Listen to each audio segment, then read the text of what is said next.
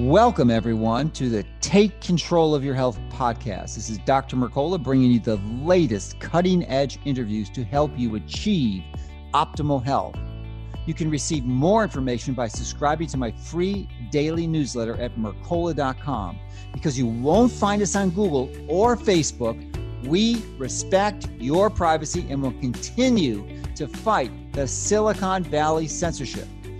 Thank you so much for listening. So let's get started with this week's latest program to help you and your family take control of your health. Welcome, everyone. This is Dr. Mercola helping you take control of your health in these incredible times. And of course, the conversation has been primarily focused about COVID-19 and the consequences. And we typically delve into the health aspects of this. But today we're going to take a different angle. And we're joined by Catherine Austin Fitts, who's a professional in finances and has actually quite a bit of experience with the government. In the late 80s, 88, I believe, she was chosen by George Herbert Walker Bush, the original George Bush, as the Assistant Secretary of Housing of Urban Development, or HUD. And then she resigned, and she can tell that story if she likes. And she's been quite active since then in exposing a lot of the finances and the corruption and the fraud that's so prevalent and really contributing as a primary factor, especially in this pandemic. So we're really delighted to have you today and looking forward to discussing the financial component of this because it's big. It's really big, and there's very few people more qualified to address than you. So thank you for joining us. Well, I appreciate it. You forgot to mention that I am an avid reader of your website and material and recommend you always. I forgot to mention it because I wasn't aware of it until you just said that. So yeah. I don't know if it qualifies as a forgot. I wasn't aware. So, well, thank you. To your website all the time. And I can't tell you what an admirer I am of you and your work. So I appreciate the opportunity to be on. Well, great. Well, thanks. So maybe you could give us it's always best from my perspective to have the viewers who may be unfamiliar with you to have a better understanding of your background and it helps them understand where you're coming from and then can frame what we're going to discuss in a moment. So maybe if you can briefly summarize what I mentioned. Yeah, so earlier. I had a very successful career on Wall Street and then went to Washington briefly and was appalled at the mortgage corruption and started my own firm, which was very successful. And I got caught up in litigation with the federal government. And part of that was, and this won't surprise you, discovering what a criminal enterprise the major media was. Mm-hmm. And I decided during that period that I would stop trying to discuss anything with people through the media. In fact, I would just answer people's questions directly. And those two, that process of just constantly answering people's questions, because I was doing radio shows, and the flow of emails that resulted turned into two businesses, one of which was an investment advisory business started in 2007. And what happened was I discovered that many of the financial problems and many of the financial challenges that my clients were facing really were generated by health, including many of them from vaccine injury and vaccine adverse events. And so what happened was, I was expecting, and I should say I'm no longer an investment advisor. I have an investment advisory company, but we only do screens. I don't do individual investment advice. But what I discovered was it was absolutely imperative if you wanted to help your clients have a successful, be successful at building family wealth, that you had to integrate the investment in health and wellness with the investment in financial things. So I would have people who told me they had millions of dollars in their brokerage account that they couldn't afford organic or biodynamic food. Say, are you crazy? Are you crazy? You can't not afford it. So there was an integration that had to happen, and it got me because of the extraordinary expense of vaccine injury and adverse event. It got me very interested in vaccines, and I spent many, many years reading and studying what in the world was going on and why the lies were so bad. It's very interesting. One of the reasons that people would seek me out at that time was they would run into the lies and the fraud in the healthcare industry and say, if it's this bad in healthcare, what in the world is going on with our money? Anyway, so the process required that I understand what was happening on an integrated basis between money and health in the big picture, but also in the little picture, because if families don't learn how to navigate these lies, as you know, it can be devastating, legally, financially, emotionally, physically, in every way. And so the two are really integrated like two sides of the coin. Okay, well, thank you for that framing. And I want to compliment you on your wise choice of earbuds. I can't tell you how frequently I encounter guests and they're wearing wireless AirPods. So it just always surprised me. That is a strong suggestion. They don't understand the dangers of radio frequency fields, as you obviously do. So congratulations on that. I read Marcola, so yes. So I wasn't going to go here first, but as long as you mentioned it, I think it's an interesting entry point, because to me, it's one of the most egregious violations ever in financial history of what they've been able to get away with in implementing this vaccine. And that is the removal of all liability. Initially, they had that liability removed through the 1986 Act, but this was a different deal because they had it comes under the PrEP Act. They had the PrEP Act, yeah. The Bioweapons Treaty. So, but essentially resulting in the same result. They have absolute immunity to any prosecution, any liability for anything. So a person can be mandated to get this vaccine, mandated to inject the COVID injection, and suffer permanent disability, requiring millions of dollars of care afterwards. And they are responsible, not anyone else. Right. Well, this is really, I don't know if you know this, but very early on in the COVID-19 pandemic, I published an article called "The Injection Fraud." And I went through the different liability issues because, and I don't know if you've ever seen the COVID-19 forms that we've published on our website, but the goal of those forms is to try and move the liability back to where it belongs and to raise the liability issues, because you're watching a shift of billions of dollars of liability to families for healthcare, for disability, for workman's compensation, for unemployment, for death, on and on and on. The shift of financial liabilities to individuals is extraordinary. Yeah. It's just, so is there some option that you've uncovered that might help shift that back to the primary culprits? Well, what we tried to do with the COVID-19 forms is give individuals forms that they could use in negotiation with their employers and their schools to try and hold them responsible for informed consent, which I don't see how you can be responsible for informed consent if the ingredients are a mystery. That's another question. But then not only that, but it's impossible to have informed consent when everything is censored. Then there is no possible way, unless you're viewing programs like this, to understand what the other side is, because you can't make an informed decision. Right. So I absolutely agree with that. But then it walks through the health care issues, the disability issues, workman comp issues, life insurance issues, and holds the employer or the university responsible to answer these. And of course, what comes out in that process, it started with something called the Family Financial Disclosure Form. We had many subscribers who had spouses who wanted to get the injection, and and it was very important for me to give people a form where they could walk through with their spouse and ensure that an adverse event, impacting the spouse would not translate into a bankruptcy of the family, because, there are steps that people can take to protect the family from really financial destruction, if they're foolish enough to go take one of these things. So it started with the Family Financial Form, then it translated into an employer and university form. And I have been told by subscribers that they were able to talk their employers out of requiring them once they went through the form with them.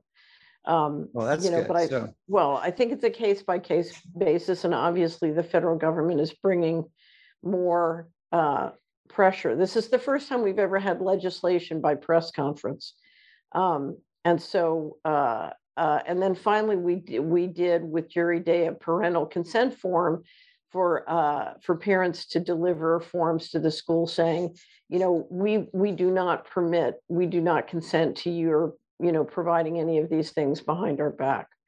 Yeah. So anyway, but those forums are really to help individuals grapple with what are the financial and legal issues that they're facing. And it's incredible because, as you know, employers and universities are just flat out lying to people, whether it's about the adverse events and the potential risks, or it's about what the law is. I dare any employer who is trying to say that they're mandating this when they're still under emergency use authorization to produce a document from law, from government, whether legislation or law or regulation, that says they have a basis in law to do this. As far as I know, OSHA has not published anything yet. No, I agree, at least in theory, but I'm not sure I agree with the fact that they're lying, because lying would imply that they're fully aware of it. And I suspect the vast majority of these individuals are just targets of one of the most successful, not one of the most successful propaganda campaign in the history of the world, that they in fact sincerely believe that they are under the obligation to do that. And they're doing it under what they feel they need to. I don't think it's propaganda. I think they're under terrible pressure from both the government and banks. If you're the government and say military purchases or military contracts or a variety of different government sort of inspired revenues, if you say to a company, look, we're going to shut off your purchases, we're going to shut off your contracts, I think there's RICO conspiracy blackmail going on behind the scenes. No, that's another interesting perspective. Right, so they may understand it. Oh, I think they do understand it. And I think they're being seriously threatened both through the banking system. I mean, if you look at the strongest pressure we're seeing, it's coming from the central bankers and the financial side.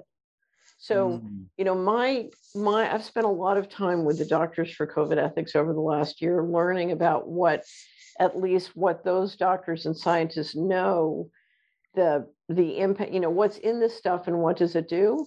But there's a whole portion of the ingredients that we still don't know what is in these injections.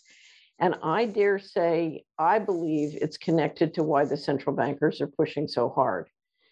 Because as you know, I think these guys are really depending on the smart grid and creepy technology to help them go to the last steps of financial control, which is what I think they're pushing for. Yeah, I definitely want to dive deep into that. But before we do, I want to pick up on a few tangents that you mentioned with the pressures that are being implemented by the government. And just read this morning that Biden's new announcement is that he is going to pressure the Navy SEALs that if they refuse to get vaccinated, not only will they be discharged, but they are liable for the expense of all of their training. Here they have some of the most elite special forces in the entire world sacrificing their lives, their very lives for the liberty of this country. And they're forced to pay millions of dollars for their own training if they refuse to abide by their constitutional right of freedom of choice and ability to make an informed consent decision. That's just shocking. I hadn't heard that. That is shocking. Yeah. And then something, I think he's picking on the wrong group of people. Well, here's the thing. But he's picking on them. I don't know if he's trying to get a lead by an example. What was frightening, what was most frightening, one of the things I watch a lot related to this sort of state of play about the dollar as reserve currency is what's going on in the South China Sea. Mm-hmm. And we saw reports of a tremendous number of flybys of the Chinese over Taiwan and, real issues around what's going on in Taiwan in the airspace. At the same time that Teresa Long publishes her affidavit, flight surgeon from Fort Rucker, Alabama, saying any pilot who's been vaccinated should be grounded until they have a full medical checkup. In other words, she's saying, if they've been vaccinated, they're not safe. So on one hand, you have America trying to poison its pilots. At the same time, that there are real issues of debates about whether we're going to continue as a reserve currency, given what's going on in the South China Sea in the airspace. I mean, yeah. And we have the report of a few weeks ago where one Delta pilot actually died while he was flying the plane and had just recently received a second vaccination. Of course, they're denying this has anything to do with it. I think the CDC doesn't admit that anyone, that there are 0 deaths from the COVID jab. That's their official legal position. It's all You're coincidence. kidding. I'm pretty sure that's their, yeah, at least that's what Steve Kirsch asserts. Steve Kirsch has done a pretty deep dive on this. I'm sure you're familiar with who he is. And yes. I have enormous respect. I mean, he's taken millions of dollars of loss for his position. So I mean, he has no conflict of interest, none. Right. So that's extraordinary. I mean, I don't know a doctor who doesn't know somebody who hasn't been killed by this. It's all coincidence. They are not admitting to any deaths, even though I mean, the minimal amount that have been reported in VAERS. But I don't want to go into the medical aspects of this because that's okay. I mean, you're well versed in this, and we could go there, but I mean, your real expertise. Well, but here's the thing. I just saw a video, and let me pull this back to the financial. I just saw a very cute video. I'm sure 20 people have sent it to you at least. It's 2.5 minutes of Fauci saying the vaccine is safe and effective. Then he goes to 96% effective. Then he goes to 90. Then he goes to 86. Then he goes, down until, after 6 months, it's not effective. You need a booster. So it's nothing but newspaper headlines taking the effectiveness from 100% to zero. And you watch it in 2.5 minutes, and what you realize under the securities laws, this is fraud. Mm-hmm. I mean, under the securities law, if it was an investment, which I would argue it is, it's fraud. Well, it surely is. I mean, Fauci over the last 50 years has been responsible for distributing. I understand from Robert Kennedy, who's looked into this deeply in his new book, Tony Fauci, comes out in a few weeks. The Truth About Tony Fauci. He was responsible for distributing $1 trillion of federal funding and grants to mostly the drug companies. Right. So it's a racket. There's no doubt it's a racket. So another interesting recent event, and with this interview will not be posted, for a week or two, but the Colin Powell died today. Or yesterday, at least it was announced today. And what shocked me is that they admitted that he was fully vaccinated. Well, wasn't it the family that admitted that? I don't know who did, but it's in the papers. Usually they, like Hank Aaron and the other boxer, they all deny it. They produce fake autopsies to imply that he wasn't related. Do we know what the official death? No, I don't. But I'm just surprised that they put those together. He died of COVID-19. That's what the official. That's what they're saying. Is a COVID-19 death, despite being fully vaccinated. I mean, to me, that to let that get out in the New York Times, maybe you can comment on the New York Times, because you figured out they were a fraud in the 80s, which is far before most of us had that understanding. But that's what they're saying, that it was COVID-19, and then the same brief obituary piece, they mentioned that he was fully vaccinated. I had a wonderful reporter from the New York Times write a story about me. It was they were doing big profile pieces, like on page 16, of people who had a lot of financial responsibility in the administration. She wrote the piece, and as soon as she turned it into the editors kept coming back with these unbelievable questions. Somebody was feeding them disinformation, and each time she would come back and I'd beat it back and beat it back and beat it back. It was all just made up stuff. Anyway, she was very really extraordinary reporter. Anyway, so she turns it in again for the last time, and she gets a call from the print shop that the Washington editor has changed it behind her back and is putting things in that are just not true. and so the resolution was that the article was very complimentary. They pulled the article and she quit because she had to go to the New York Times editor above the Washington editor's head. And here he was putting falsehoods in, and she had to resign, and she never worked again as a reporter. Yeah. That was it. Yeah, unfortunately, that's the painful consequence of having integrity nowadays. And I'm sure more people will suffer that. But the end result is good. And we need more people like that to stand up to this tyranny to prevent that from implementing these plans. I don't think we need to stand up to the media tyranny. I think it's very simple. We just have people like you start a website and be way more successful. I don't know but I am so excited about what I call the new media. I just did an interview with a wonderful reporter in the Netherlands on the new media. I've been at two conferences with all new media players, and there's something really wonderful happening because people have just decided, they're the old media. There's no point in struggling with them anymore. Let's just leave. And there's incredible talent shifting. You're one of the leaders of the new media, so I'm sure you never thought when you became a doctor that you would become a new media leader, right? You're just trying to tell people the truth.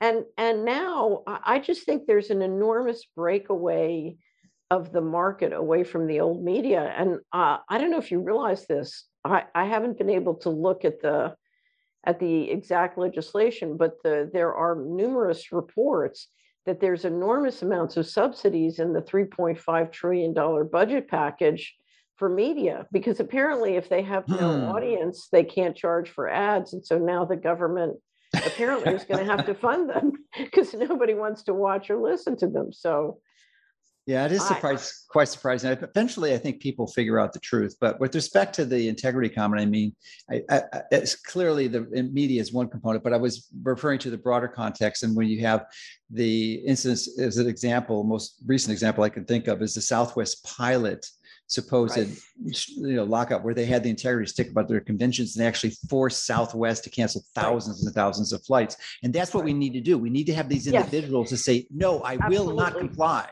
I will not comply, no matter what the consequences, whatever. If you take away my pension, if you fire me, if you discredit me, and I can never work again in my profession, we've got to do that. That's what it's going to take. We have to do. No, it is slavery or freedom. And if you look at what they're planning and what they're shooting for with this is complete financial and technological control grid that is slavery.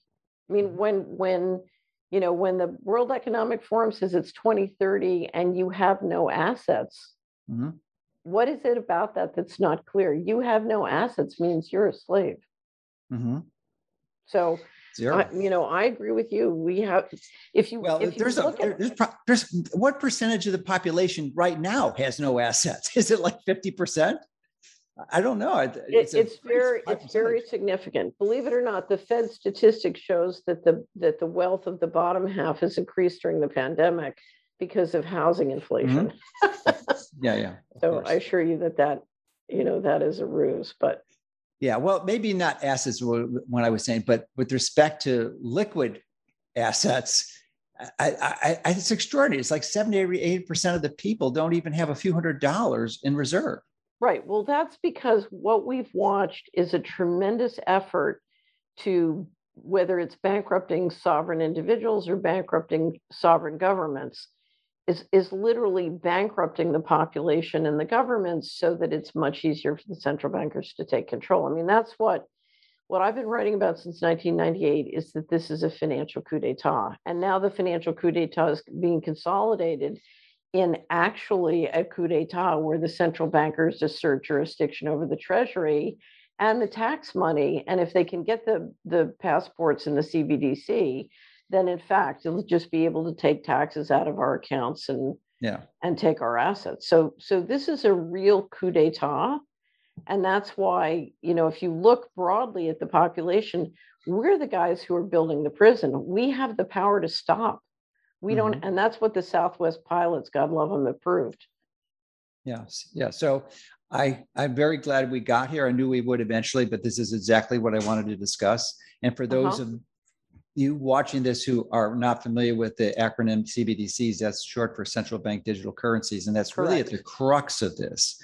And I'm a firm believer, as I believe you are too, that the authentic cryptocurrencies that are decentralized, like Bitcoin is the prime example, are a powerful alternative and a resource. And in my view, one of the only resource, you're going to take a counter position, but we'll have I'm going to take a counter position. I'm going to take a counter position because remember, they are all operating on systems that are controlled by the existing governance system. So, I believe that blockchain under the current, any blockchain technology under the current governance system is a danger.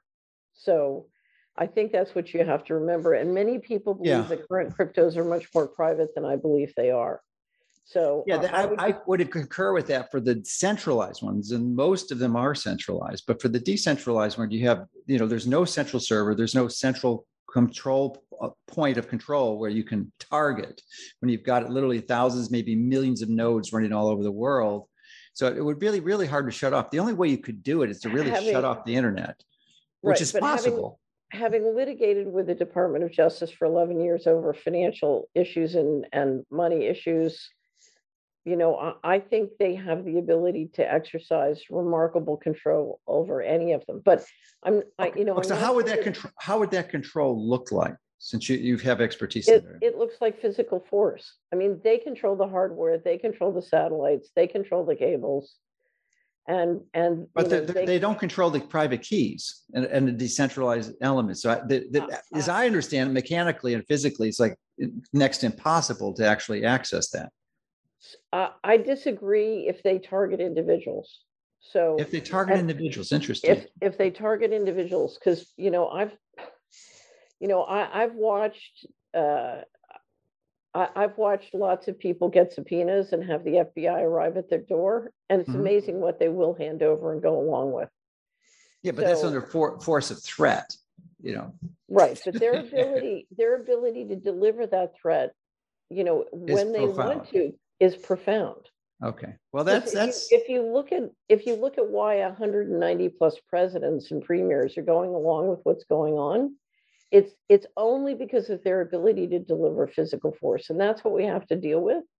Now, I still believe we have the power to completely turn this around. I want to mention one thing though, because the important thing, our danger point is not CBDCs. CBDCs will take them quite a while to figure out. Our danger point is the vaccine passports. Okay. If they get the passports, then I would argue as a practical matter, we lose our ability to stop the CBDCs. So whatever we need to do, we need to stop the passports. The passports give them the kind of control they need of the digital and financial transactions that then leads into the CBDCs. It's interesting that you mentioned the vaccine passports and how important they are, especially in your perspective preceding the importance of the CBDCs implementation. But can you walk us through your logic of why they presume so much importance, or are you presuming they're so important? And then how we can effectively do this? How can we resist? And integrate into that equation the fact that many governors in the United States have actually passed legislation against forbidding these vaccine passports. Right. Florida being one of them. Yeah, it's a very good development. So the passports, if implemented, create a digital transaction system that documents and tracks all transactions. And if you then combine that with a central bank controlled digital currency, that then gives you the ability to stop transactions. So if I don't want you transacting more than 5 miles from your home, I have the ability to do so. If I don't want you buying pizzas, I have the ability to do so. So it's step one to building that control grid. I don't know if you've ever seen if you go to Solari at Solari.com and you click on Cash Friday, which is a campaign we're doing to get everybody to use cash on Friday, you'll see a 56-second video of Carstens, the general manager of the Bank of International Settlements, explaining how with CBDC, they'll have the ability to enforce all the rules they want to create about CBDCs and your money. Is Carstens the one that weighs like 400 or 500 pounds? Yes. So he's the general manager of the Bank of International Settlements. He came through Mexico. He's Mexican. His wife, I believe, is American. And anyway, but when you watch it, it's very, very chilling, and it communicates about the control they think they're going to have when this is over. But to get that control, first you need the entire passport system to come into being. So that's basically the information grid that then the CBDCs can plug into. So that's why the passports are now. We need to stop these now.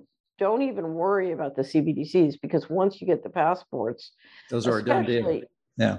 Well, the other thing is, I've seen passport apps that show people getting 8 or more boosters. And imagine, who's going to worry about CBDCs if you've had 2 of these injections and 8 boosters? The question is, are you going to be alive at that point? I don't know. So these apps you're referring to are like illustrations of what it's going to look like in the future? So, mock-ups? Yeah. No, they're actually, one was a Spanish app that was already being had eight promoted. boosters? Yeah. Wow, the most I've ever heard of was 4 in Israel. I didn't realize there were up to 8. Yeah. This is what, I'm assuming it was accurate. I think it came in on one of the social media sites. But if you look at some of the contracts the U.S. has signed, they're providing for sufficient vials for 1 a month. I'm not saying that's the plan, but that's the capacity they're creating. So, yeah. If you get a passport system in place, that can literally stop your financial transactions unless you get another booster. Imagine with CBDCs, it can stop all your transactions. It can change the amount of money. It can take money out of your bank account. In other words, it's no longer a currency. It's a credit at the company store, and the company controls everything. So how can the average person resist, other than moving to a state where the governor or the government, state government, forbids these? What can they practically do? I certainly think that's one thing they can do. But the other thing they can do is just refuse to use it. And if that means we have to create alternative capacities for health, if that means we have to create alternative capacities to grow and food, if we have to build a parallel economy, even an underground economy, that's what we have to do. You can't start down this pathway. Okay, so let me ask you a practical logistical issue, because it seems it's inevitable that they're going to, in the not too distant future, implement this for domestic air travel. If you're going international now, it's not a vaccine passport, it's something similar. You cannot enter that country you're going to unless you have a QR code. So that's not typically, that's not a traditional vaccine passport, but we're getting really close. So it seems to me the only options are charter, and they may force the charter companies to do this also, at least mandate it. But the other option is you either don't go or drive. You don't go or drive. So I've been driving for years. And one of the reasons I've been driving for years is all sorts of hassle and problems politically with flying. Mm-hmm. But I think, my attitude is... Are these personal hassles that they've directed to? Yeah, so I was litigating with the federal government, and your bags show up empty sometimes. Oh my God. Oh yeah, no. In fact, I have one series of 12 parts called Deep State Tactics on the Solari Report. So a subscriber wanted me to just describe, all the different sort of things that get done to harass you in the games that are played. And it was so popular, I just kept going. So it's now 12 parts. But anyway, so I have a PhD in deep state tactics, but and because of that, you get bounced from airplanes, other things like that. So I used to drive. Literally, I would drive to California and back just because it was more efficient. And are you on the East Coast now? Well, right now I'm in the Netherlands, but my base camp is in Tennessee. So I would regularly drive to Oregon or drive to California on business trips. What is that, 3 or 4 day trip? Yeah, but I would do things in between. And the other thing is I had it set up so that between audio and the phone, I could work, I could have a full office day in the car. Sure. So are you driving yourself or someone driving you? No, I was driving myself. Wow. I love to drive. So okay. Yeah, no, I've driven, I've put a lot of miles on a lot of cars. I can imagine. But something, you learn so much about what's really going on. There is no better source of information than driving around the country, talking to people and talking to the truckers and the truck stops. Yeah. If there's one group of people in America who know what's going on, it's the truckers. So yeah, there's a number of investigative journalists are trying this or seeking to implement that strategy to uncover what the reality of what the truth is. Well, one of the things I did was I discovered there was a whole community of people who did RV living because they just didn't trust any jurisdiction. And they wanted the ability to get up and go. And that group has been growing steadily. So so my feeling is we have to say no, and we have to do whatever we can do. And, I went through that decision process during the litigation because I was absolutely convinced if I kept saying no, that I would be, the chances were very high I could be killed. And I was poisoned on many occasions. So, I dealt with some pretty severe harassment. And all I can tell you is, saying no turned out to be the smartest thing I ever did. If, I'm not saying that isn't difficult. It isn't. I went from being inconvenient wealthy, for sure. it's exceptionally inconvenient. I went from being a very wealthy person to having to live through periods of intense poverty. It was pretty gruesome. But at the same time, you come out the other end, and it's a great life.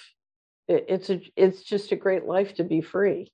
I'll never forget. I'll tell you a funny story. I was having breakfast a couple of years ago in Union Station in Washington with a friend of mine who used to be a congressman, and so we didn't like the place we were having breakfast, so we walked across Union Station to go to another restaurant, and we bumped into a senator coming in on Amtrak, and it was a guy who became senator after I left Washington, so I didn't know him.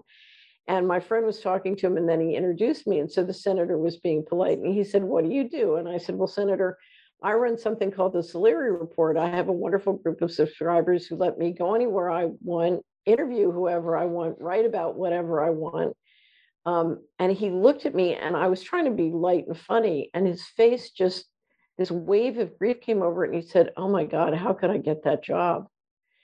And he looked seriously jealous. And I said, "Well, Senator, the apprenticeship is a little rough." It's a U.S. senator, right? This was a U.S. senator, but I appreciate how difficult his job is, and it's like being in a prison.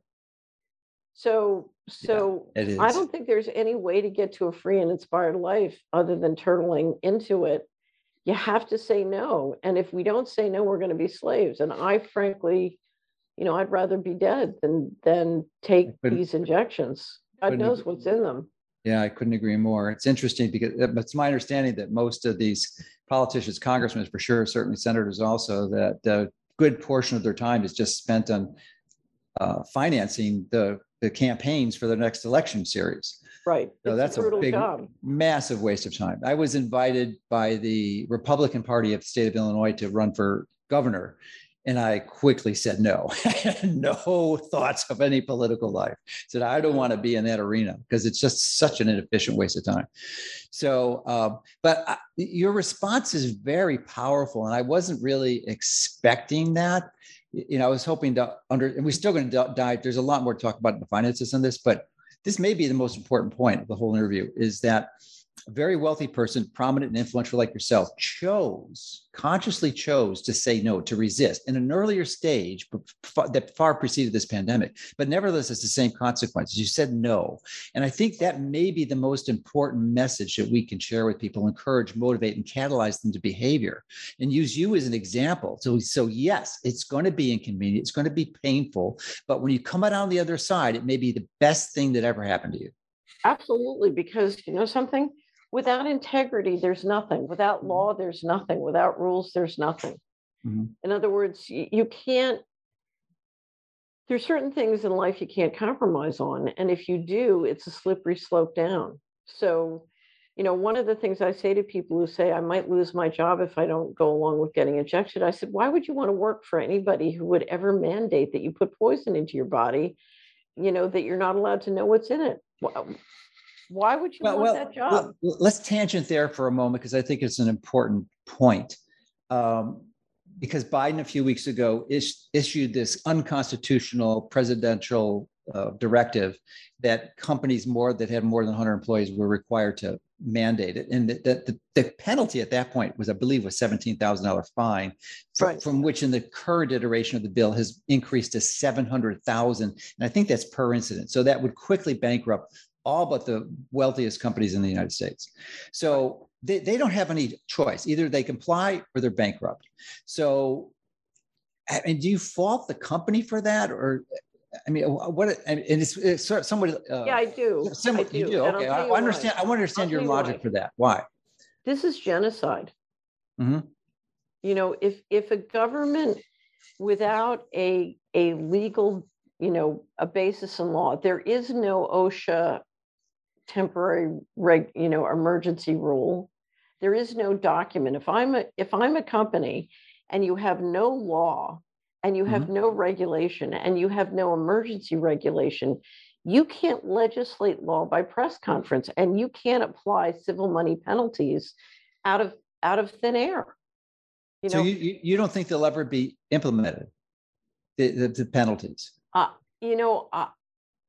don't know in what basis in law you can apply a civil money penalty to a violation of a non-existent law and a non-existent rule.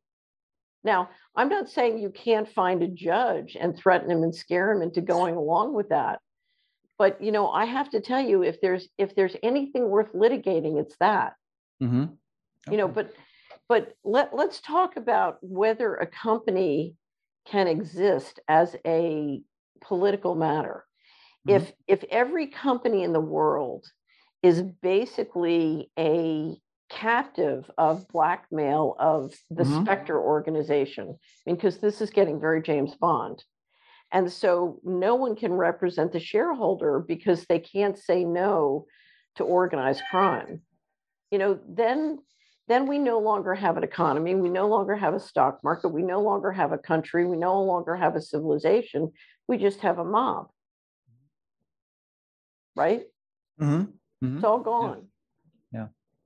So, to me, I can't think of anything better to litigate than whether or not we're going to have law. If everything is just the rule of the mafia, there will be no companies, there will be no stock market, there will be no financial system, and a lot of us are going to die. Well, there's many people who believe that that's already in play now when you've essentially jabbed, what appears to be the majority of the population. That's what they claim. It's hard to get real numbers because they lie so much. So what can you trust? What data stream is reliable? I don't know. I think we're going to have to decide whether we want to have the rule of law or not. Sure. And fundamental. Right. I'm sure you're familiar with David Martin, who's really uncovered a lot of the paper trail behind this, going back 2 decades. And it's his contention when I interviewed him that to this point, that there's 3 branches of the government, obviously, legislative, executive, and judicial. And he believes that they've captured the judicial system, which has essentially busted the whole balance of the United States approach, because they can control it. And through the judicial branch, they can implement these illegal, unconstitutional orders. Well, here's the question.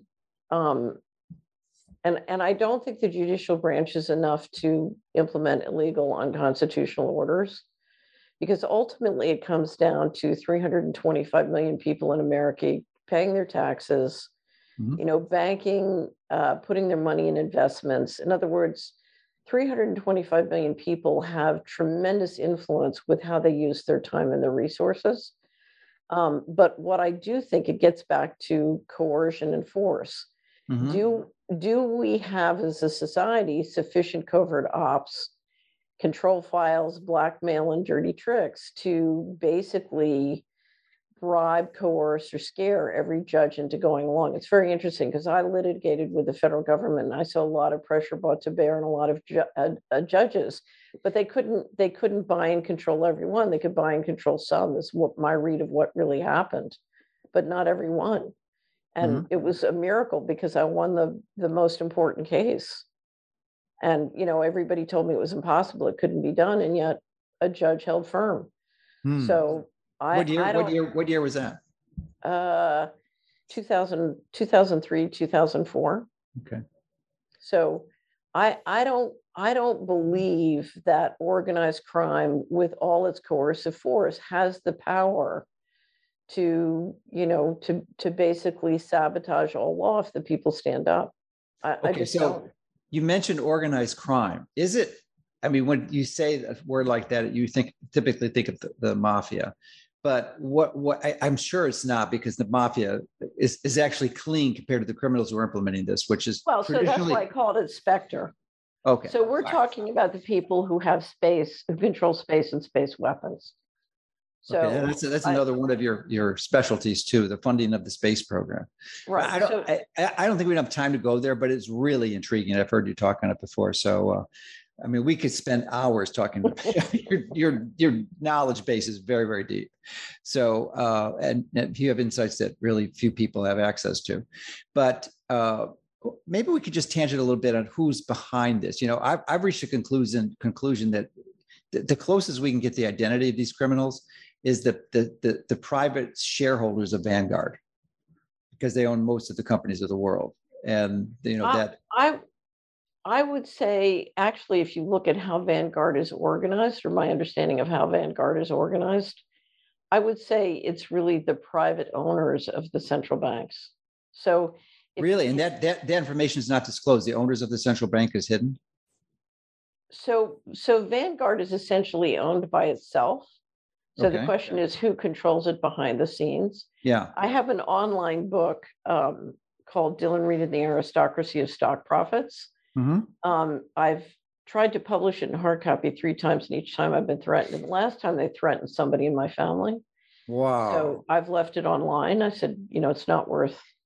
I have no idea whether it was an empty threat or a real threat, but I thought it could have been real enough that I just said, okay, I'll just leave it online. But I tell the story of how at one point I was a partner and member of the board of Dylan Reed.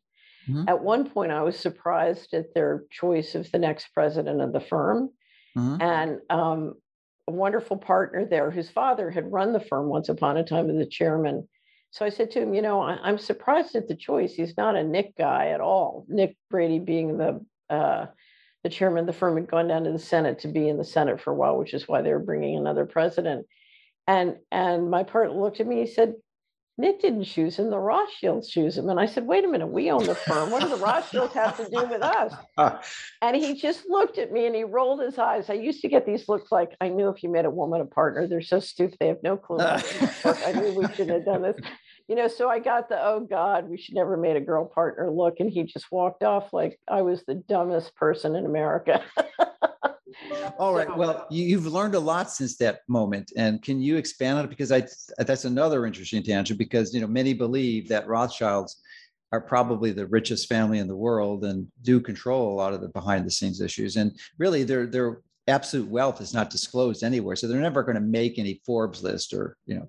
So here's what my nickname for the committee that runs the world is the Mr. Global, because I don't really so I don't really understand how it works at the top. Here's what I will tell you is, one, decision making is highly centralized. It's very much committees and, you know, because it's a big planet and it's complicated, hard to run. And the people running it are a prisoner of 50 years of secrecy. You know, they've gotten hung on the petard of their own secrecy. And what I will tell you about the financial system is that there is a tremendous amount of money since World War II that constantly disappears through the financial system. It's almost as though the planet is a REIT. I'll never forget watching a movie, Jupiter Ascending, and the princess from faraway galaxy looks at this woman from Earth and she says, you know, Earth is just a very small part of a much bigger corporation. But that actually, if you look at the financial system, that is how it works, as though everybody's being forced to produce this dividend, and it's become very dysfunctional because of the secrecy. Now, I have been told on several occasions, and I tend to believe it, that the people who literally run what most people call the deep state have tried to figure out how they could reduce the transparency, and they run into so many liability issues, they just give up. And I have to tell you, if there is one solution we all need, is to bring tremendous transparency and reduce the risk of the people at the top. Because I think one of the reasons they're going into complete control, they think with a smart grid and whatever they're trying to put in the body, they can get complete control, including mind control. And that is how they can manage things very centrally with AI. I think it's a terrible mistake. I disagree with the decision, but I think they feel like they're in a box and don't know what else to do. And if we're going to get out of this, we need to just say no and refuse to go into the box. But the other is we need to bring transparency, and we need to bring in a transparency where we can all change, because we do need a reset. If we keep going the way we're going, it's not going to work.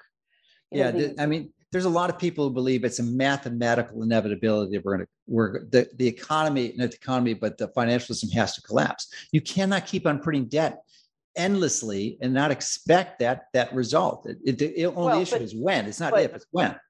Well, but here's the reason that is the case is because we have a negative return on investment. But you could absolutely re-engineer the financial system to a positive return on investment. But that means the same people can't control, and the corporate model can't control. The corporate model right now is a complete failure. So it has to be re-engineered. What is that model that you're referring to? The model says that corporations basically can function above the law. I mean, right now we have a legal doctrine that says, as long as they can make money, they're free to, more or less to act above the law. The economy has to be subservient to the society. You cannot let your economic life determine the rule of law. And so we've given basically legal immunity to the big international banks, and through them to the corporations. And the current corporate model as it currently exists does not work. What we're watching is the society be destroyed to keep it going. And give them complete control to keep it going. And frankly, you cannot have a healthy economy or society when the financial sector is dominant as opposed to subservient. The financial system should serve society and civilization, not vice versa. Yeah.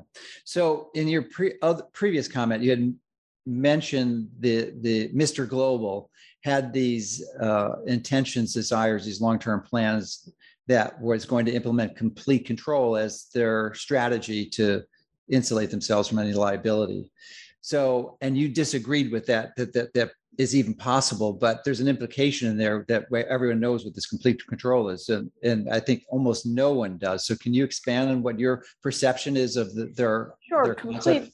Complete control is you have, you're on a smart grid that's under 24/7 surveillance, and subjects you to all sorts of propaganda and mind control.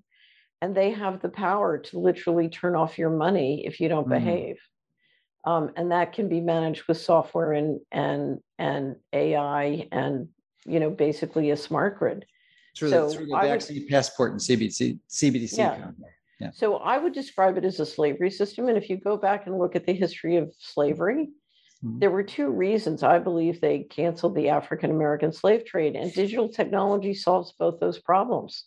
So now they can literally collateralize a human being and connect it to the banking system, and they can stop all violent revolution once they have everybody basically digitized and on a financial transaction control system.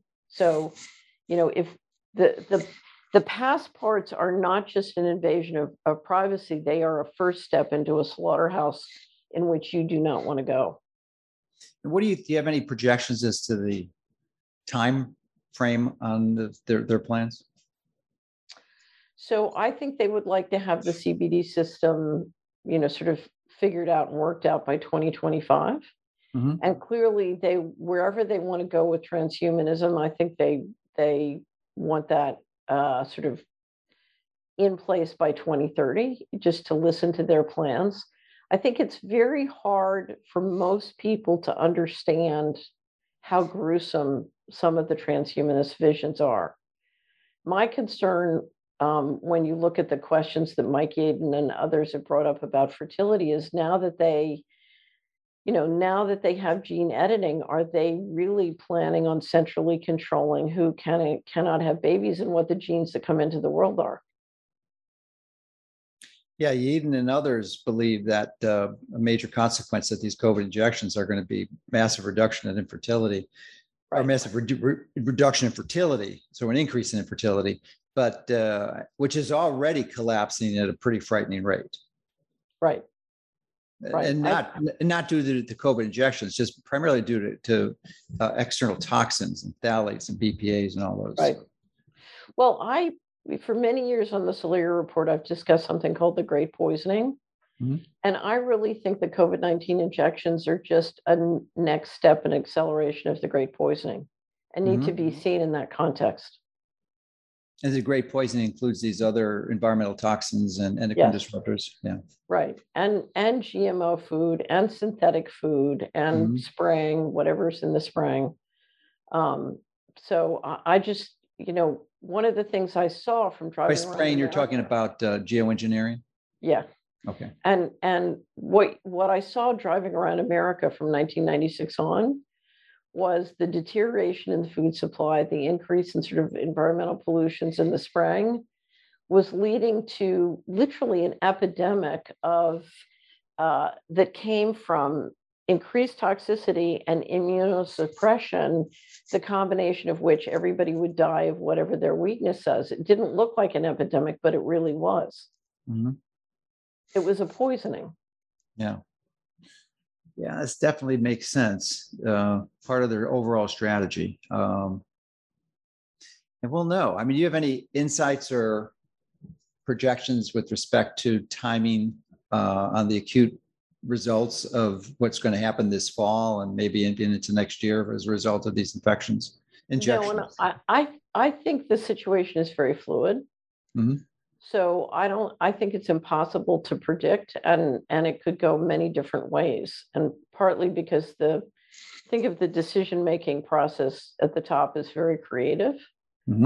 So we're in a war and their strategies depend on our strategies as well.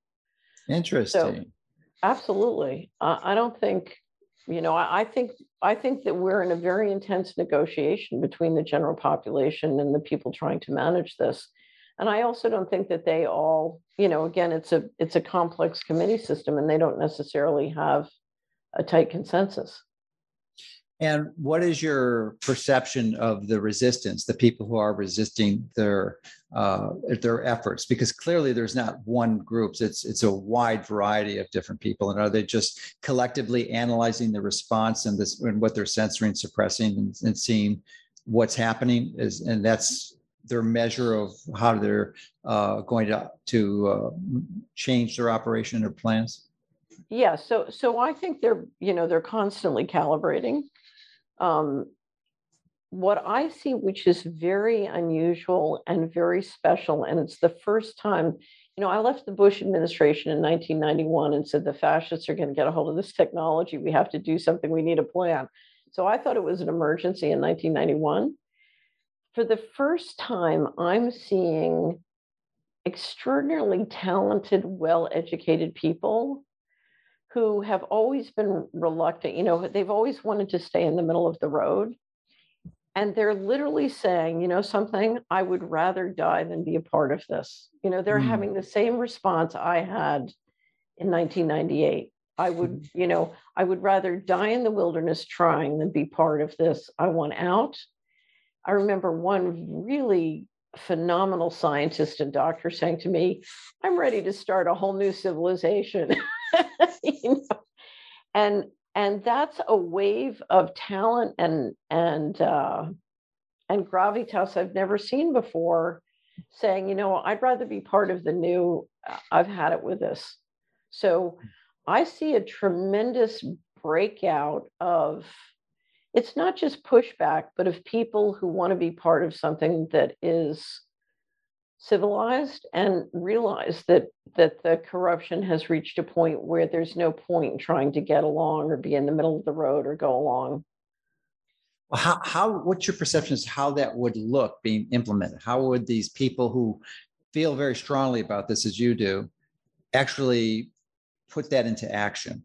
Other than saying no and resisting these mandates is the obvious example. It's thousands of different fact patterns because different people have different skills, they have different resources, they have different networks. But it is you're hearing reports of companies having problems hiring employees all over the country. That's people saying there's no point in trying to work in the corporate model anymore. There's no point in trying to get along. I can't get along. I'd rather go start my own thing, or I'd rather retire early, or I'd rather, work as a part-time consultant, or, I used to have a great cleaning company that I would work with. They were all corporate executives who had left corporate America and were working, doing high-end cleaning because they preferred to do high-end cleaning than working in a corporation. Yeah. And they were very talented retired executives. Some were stockbrokers. So I think there are thousands of different fact patterns. I think it's very hard to describe it generically. Okay. But I just think you're watching enormous amounts of talent and intelligence break away. And the challenge for all of us is, how can we swing our savings and our retirement savings to finance the creation of that new capacity? On one hand, you have students leaving school and needing to homeschool. On the other hand, you have teachers leaving schools because they don't want to get the injection. We've got to create businesses and networks and websites that help us find each other. So if that process occurs in an entrepreneurial way, it could be very positive and very exciting. That's what I see in the new media, is that is occurring in the new media. But it needs to happen in healthcare. It needs to happen in education. Sure. So it needs, and it's going to require enough people realizing that there is no, the Titanic is sinking. There's no way back. They might as well grab some planks and start building arcs. Yeah. What you're described seems eerily similar to Ayn Rand's book, Atlas Shrugged. Welcome to Galt's Gulch. Yeah, there's no way back. It's over.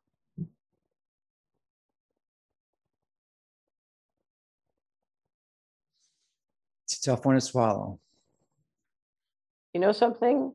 It's without integrity, there's no civilization. So if you want to be part of something that has integrity, you can't stay. I say it again, there's no middle of the road. Yeah. So I'm particularly fascinated with Atlas Shrugged. And do you think that, the book was written 70 years ago? Incredibly prescient in our current times. So do you think that it seems like that's what you're suggesting, the similar process where you just escape and say no and you retreat? Well, I think what I would say is you say yes to integrity, and you say who or what. But you know no to society, and you're not going to contribute to it anymore. Well, no, you say yes. You say yes to civilization. You say no to organized crime. Right. So, I disagree that organized crime is society. Okay. I really do. So the perception is that it is. No. Well, but here's the thing: if you don't have any law, nothing can work. If you don't have facts, it's like science without facts. What good is science without facts? Right? Propaganda. Right, exactly. So, you have seen, and I have seen, millions of families financially destroyed by getting their medicine and their healthcare from propaganda instead of from science. So, if you look at the mathematics of time and money, you cannot have a productive society without real science and without law. It can't work. It cannot work.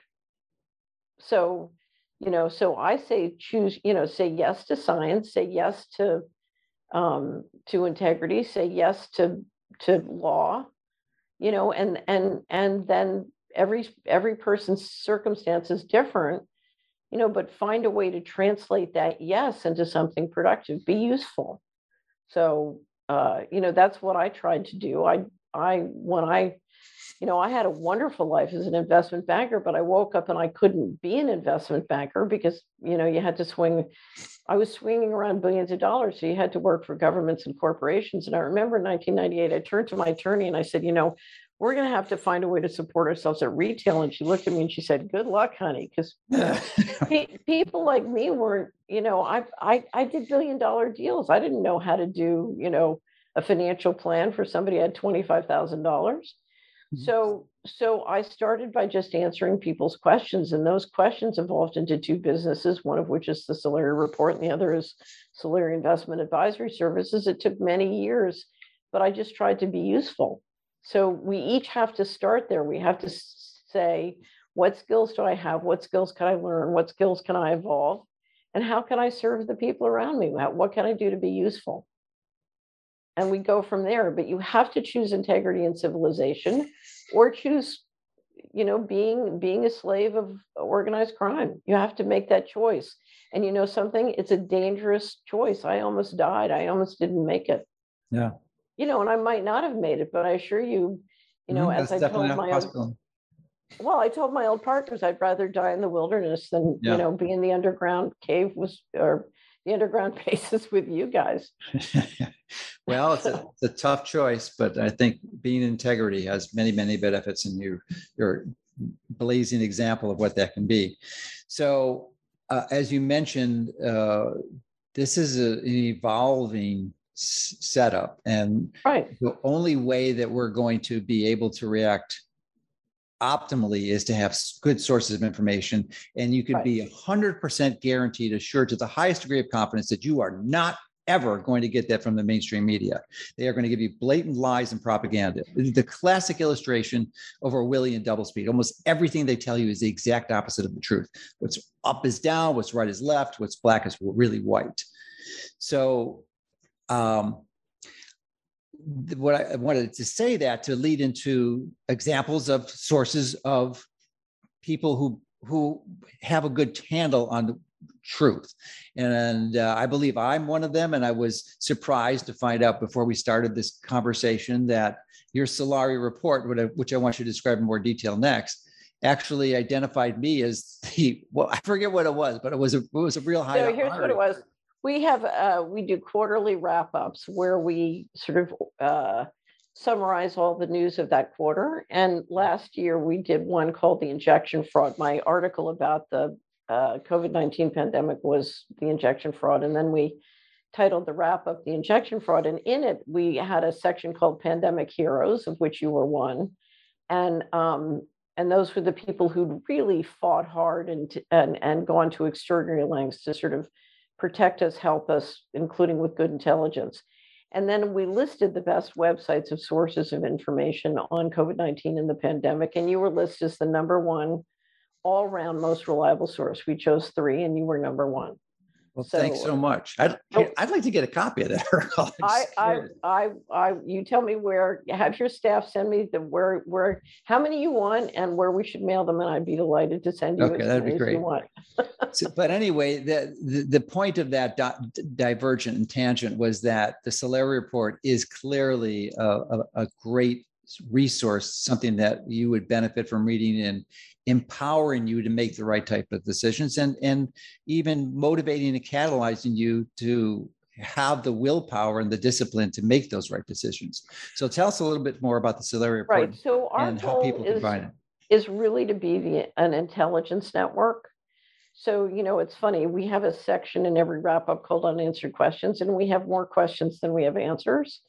And we have wonderful subscribers who flow a lot of information. So a lot of times I'll say, I don't know the answer, and the subscribers will jump on the subscriber input, and we'll have lots of discussions. And, it's a very rich intelligence network. And so our goal is to be an intelligence network and a learning network, and to facilitate that and grow that. And because if you look at the guys on the other side, they spend a fortune on intelligence. So I think it's very important that we provide an alternative, and we do a lot of posting and networking with other new media websites, because I go back to the expression, there's nobody as smart as all of us. Anyway, so we publish a weekly roundup called Money and Markets, and then an interview every week. We're constantly posting the best links and to other sites, the headlines, and in a news trends and stories section, we publish book reviews and other materials. But then we do these quarterly wrap-ups. And our theory is you're busy, you don't have time to watch all the news. And our goal is, if you just read those quarterly wrap-ups over time, you will understand not only what's going on with current events, but the deeper themes. Because I find if you understand things like the going direct reset or the injection fraud, if you understand 20 or 30 different primary trends deeply, you'll have a very good basis to sort of navigate all the propaganda and disinformation. One of the things we try very hard to do is filter out the disinformation, because I find, sort of bad information, bad intelligence is one of the great destroyers of family wealth. So we try very hard to filter out disinformation propaganda. So that's why we're always looking for new media websites that are trustworthy. And again, thank you for what you're doing, because you're one of them. Well, thanks. So it's exactly what we need, because especially in the last 2 years, when Google started their censoring campaign, they took me out in 2019. So you simply, if you are relying on the conventional search engine, and just let me remind you that, not you, but people watching this, that Google has 93% of the searches in the world. Either through their site directly or through almost every other search engine that uses them as their primary driver of data. So if you think you're going to find information about this on the search engine, you simply aren't. So you need reliable, consistent sources that can keep you updated. And this sounds like the Solari Report is just an amazing resource and tool to do that, because not only do you get the information from you, but you've identified the other credible sources. So you need a whole collection of these, because there's no one site that has it all. My site for sure. I mean, you need a collection, a wide range, and you'll get, if you do that, you'll come to a consensus and understand what the reality is, the truth, because it isn't what the mainstream is telling you. Right. The other thing is, what I'm hoping to be part of is creating the best and the richest possible, highest possible learning speeds, because this is a war. And, I happen to believe it's a 10,000-year-old war. It's been going on for a long time. And, nobody won the war without great intelligence. So we have to help each other. We have to help each other really jump the curve on a high learning speed and high intelligence. So just curious, is this war, the 10,000-year war you're referring to, the war between good and evil? It's a war between good and evil. And I also think it's a war for the human soul. In other words, I believe our souls are immortal, and I really think this is a war for the human soul. So, I think it's between good and evil. But I also think, are we going to have a civilization which believes in transcendent life and intelligence or not? Yeah. Because I believe what Mr. Global ultimately wants to do through the smart grid is hook us up to the machine as opposed to hook us up to life. So I think we resonate with each other in all of life, and I'd rather resonate with the divine intelligence in all of life than with Mr. Global cell tower. Yeah, maybe we can talk about that on a future interview, because we didn't even touch the transhumanism component, but that's another fascinating tangent that could take up a whole hour easily. All right, so I couldn't agree with you more. There are a lot of experts that I know of who concur with that assessment, so I think you're spot on. So it's been an absolute delight, an absolute pleasure to finally get to connect with you. I've known of your work for such a long time, and it's better than I could have expected. So really appreciate it. Well, thank you very much. I appreciate the opportunity, and I will see you in Galt's Gulch. All right.